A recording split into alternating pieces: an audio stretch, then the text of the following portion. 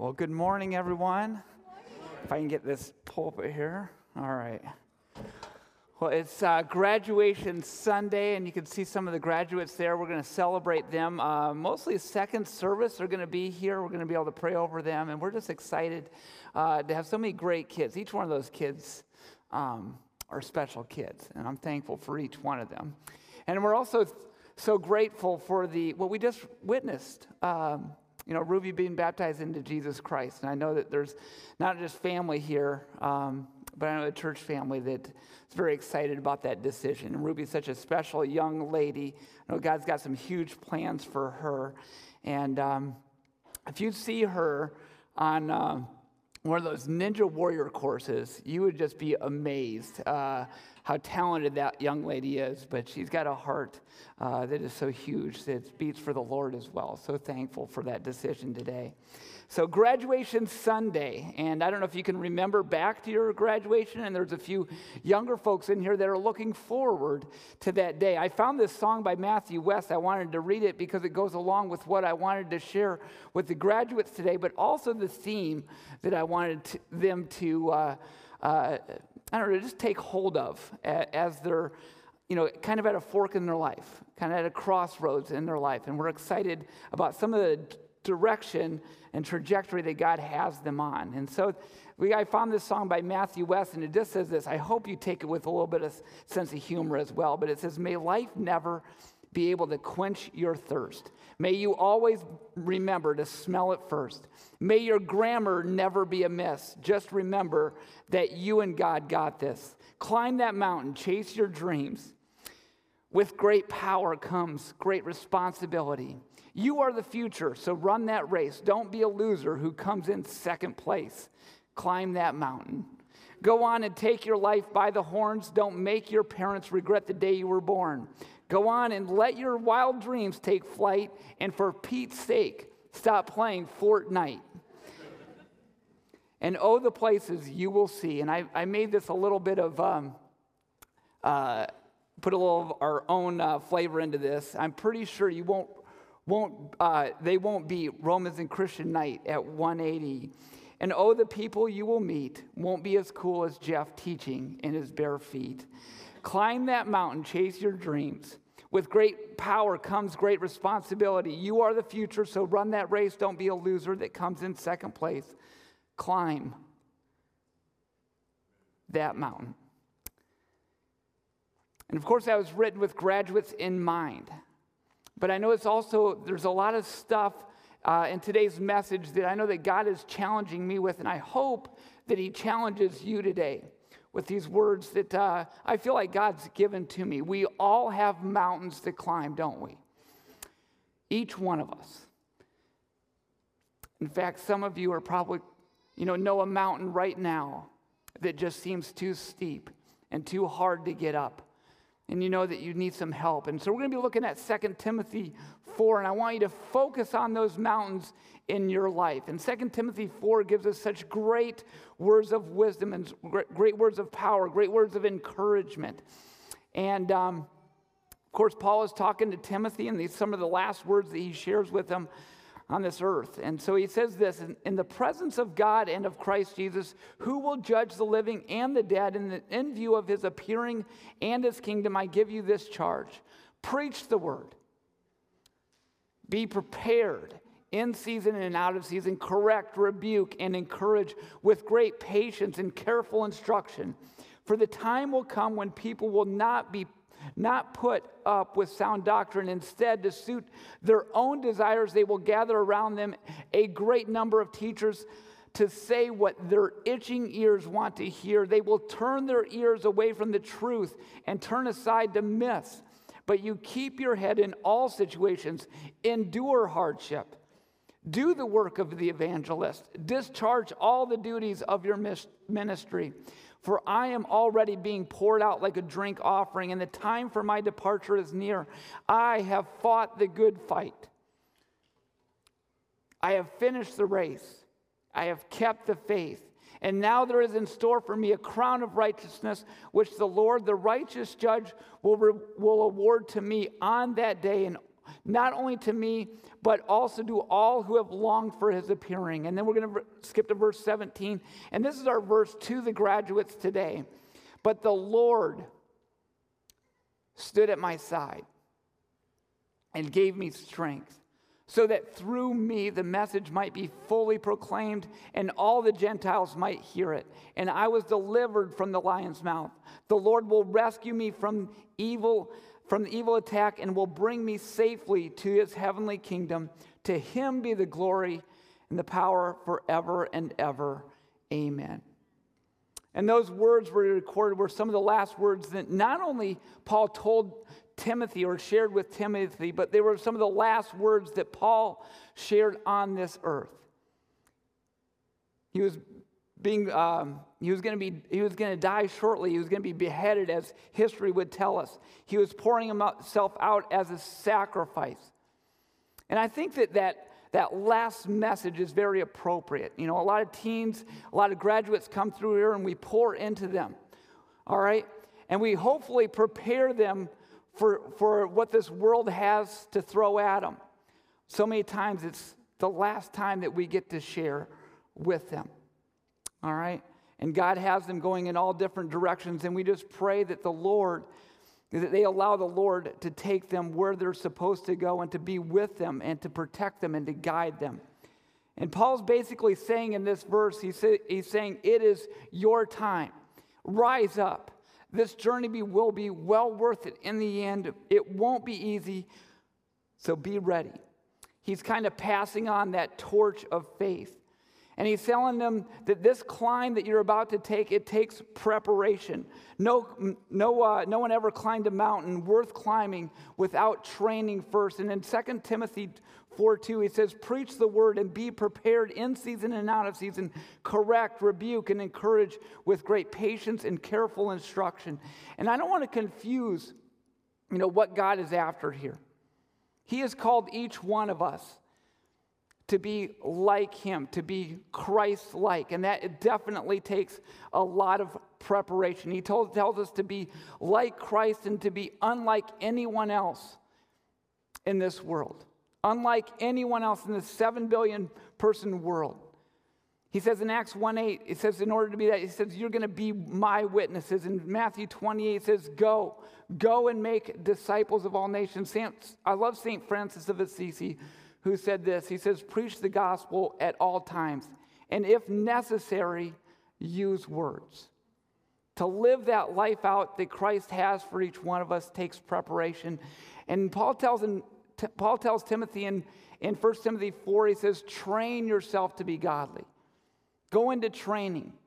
For physical training is of some value, but godliness has value for all things, holding promise for both the present life and that life to come. And in this verse, Paul's urging his brother Timothy to train himself for godliness the same way a disciplined athlete would train for a big event or a big game coming up. It wouldn't just affect that game day, it would affect all areas of his life. It would affect how much sleep he got, what he ate, what he read. It would affect his mind, it would affect his body, it would affect his preparation, it would affect his whole life. And that's what he's telling Paul here, and that's what he's telling each one of us. Our life in Christ, our preparation to become Christ-like, our preparation to climb that mountain that God has for us is going to take full life transformation. Full life transformation. We need to passionately pursue purpose. Passionately pursue purpose. There's the 3 most important days of your life. The day that you were born. Your parents know what a miracle you are. Maybe some of you have had kids already. You know what a miracle that process is. Your parents gave you a home. They gave you a name. They gave you an identity. But all of those were temporary. Just try living in your parents' basement when you're 45, all right? It doesn't work out so well. All those things were temporary. At some point, you need to decide, hey, what direction am I supposed to go? What do I believe? Not just what my parents believe, but what do I believe? Who am I? That second most important day is that day that you were reborn.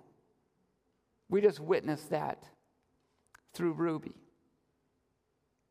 Second most important day of her life. That day when Christ came in. You gave your life to Christ. And he gave you a name. And he gave you a home. And he gave you an identity. For your citizenship is not here in this world. But your citizenship is in heaven through Christ Jesus. And then that third most important day is this, the day that you realize why you were born. What has God put you on this earth to do? What has God put you on this earth to be? How has he called you to and given and uniquely gifted you to impact this world for Jesus Christ? And I mean, it's a huge thing to passionately pursue that purpose. I mean, God envisioned a bright future for Abraham, the father of a great nation. But it was on the mountaintop that he discovered that it was the Lord that provides, and only him. It was Moses that he was charged to lead a great nation. But it was on the mountaintop that God gave him the tools to lead his way, the best way. And it was Jesus who came to save that great nation. But it was on the mountaintop of Calvary that his disciples discovered that it was through his blood and his blood alone that would save us all from our sins. And I know that there is a great climb for each one of us, and there's going to be many highs and lows along the way. And the question is this, is how passionately are we going to pursue that purpose? How important is it to us, and are we ready to take that climb?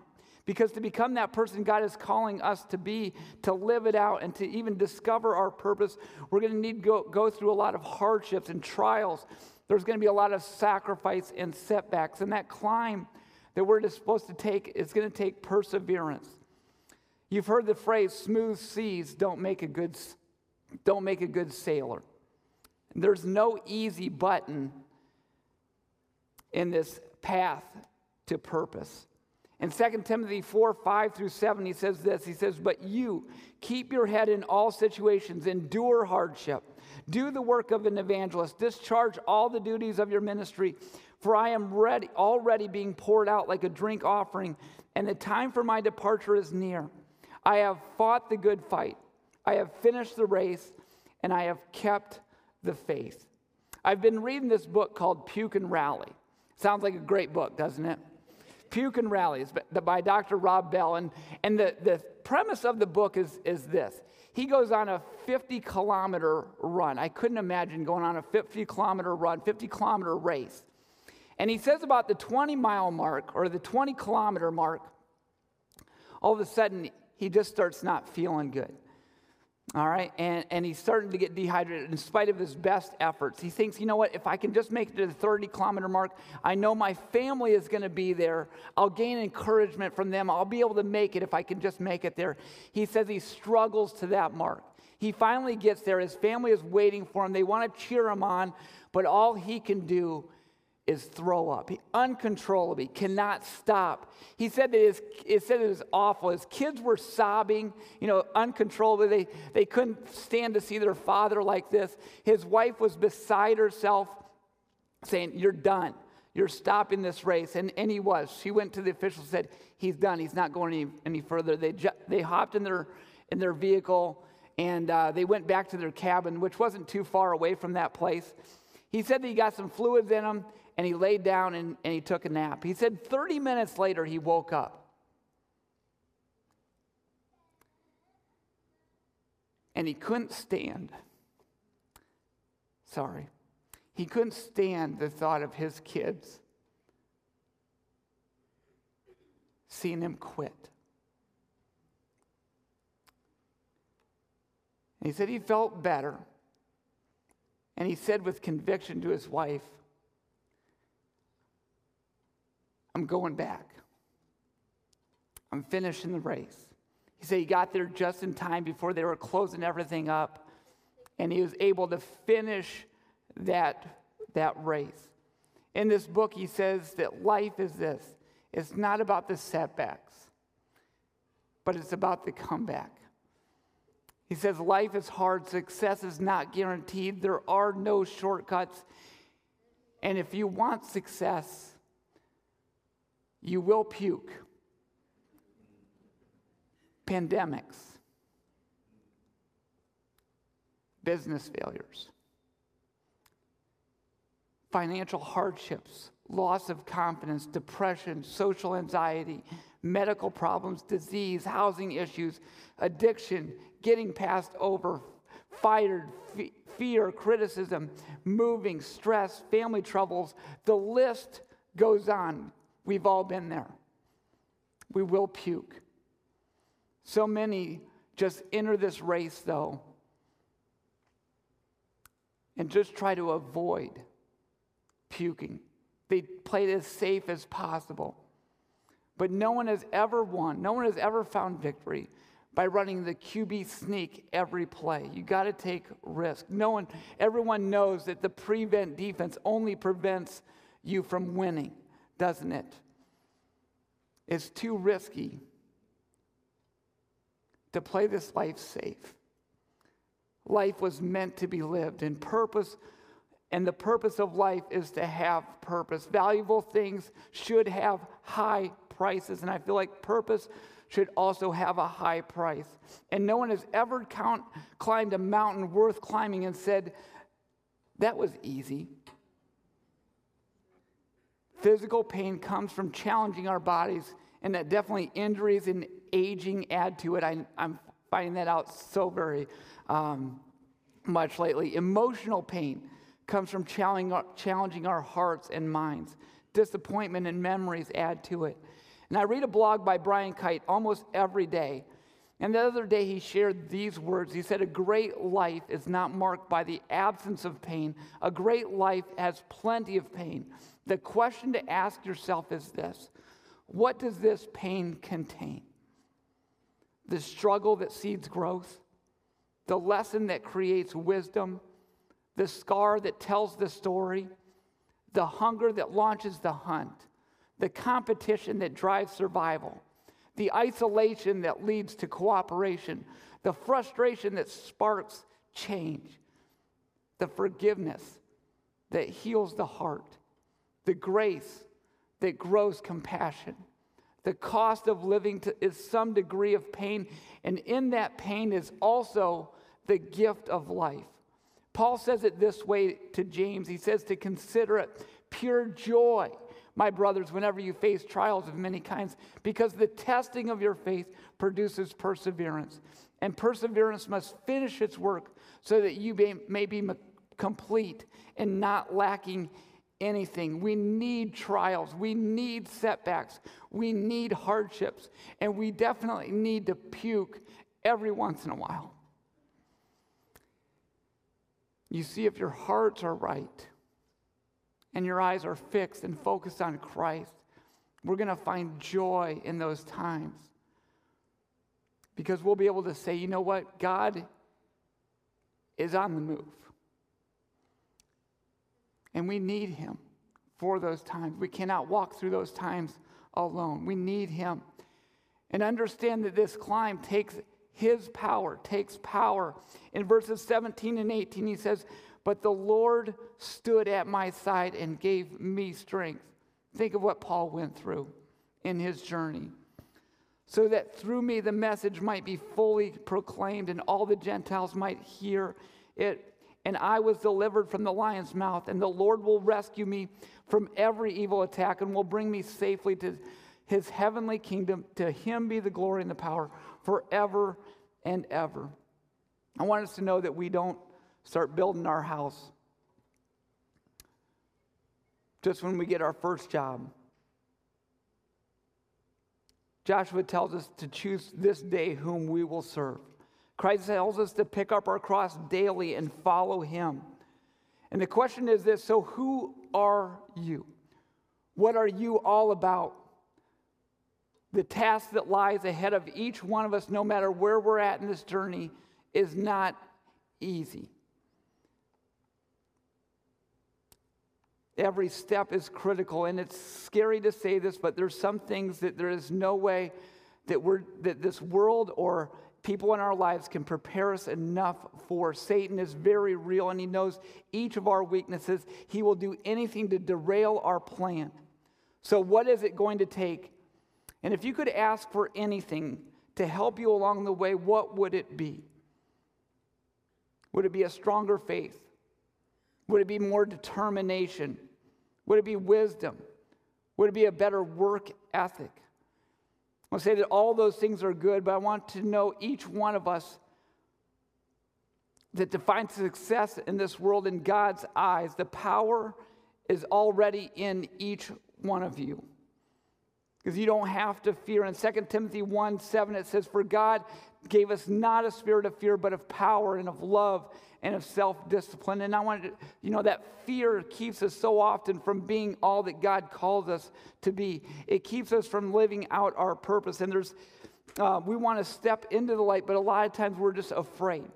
And there's 10 words that keep us in the dark. 10 words that we allow ourselves to live by. 10 words that hold us back from being who we're called to be. 10 words that are the number one reason that we get embarrassed or hold back. 10 words that are the definition of being cool or succumbing to peer pressure.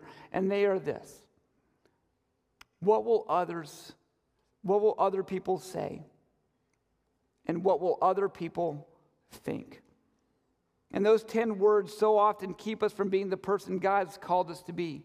Like Christ and unlike anyone else in this world, we are to stand out in this world. We are to be a light on a hill. A city on a hill cannot be hidden.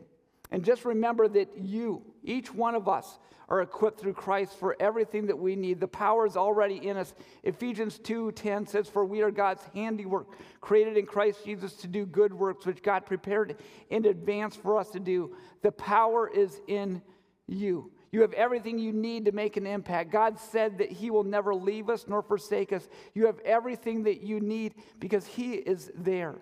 The same Holy Spirit that Jesus promised to the disciples now lives in you.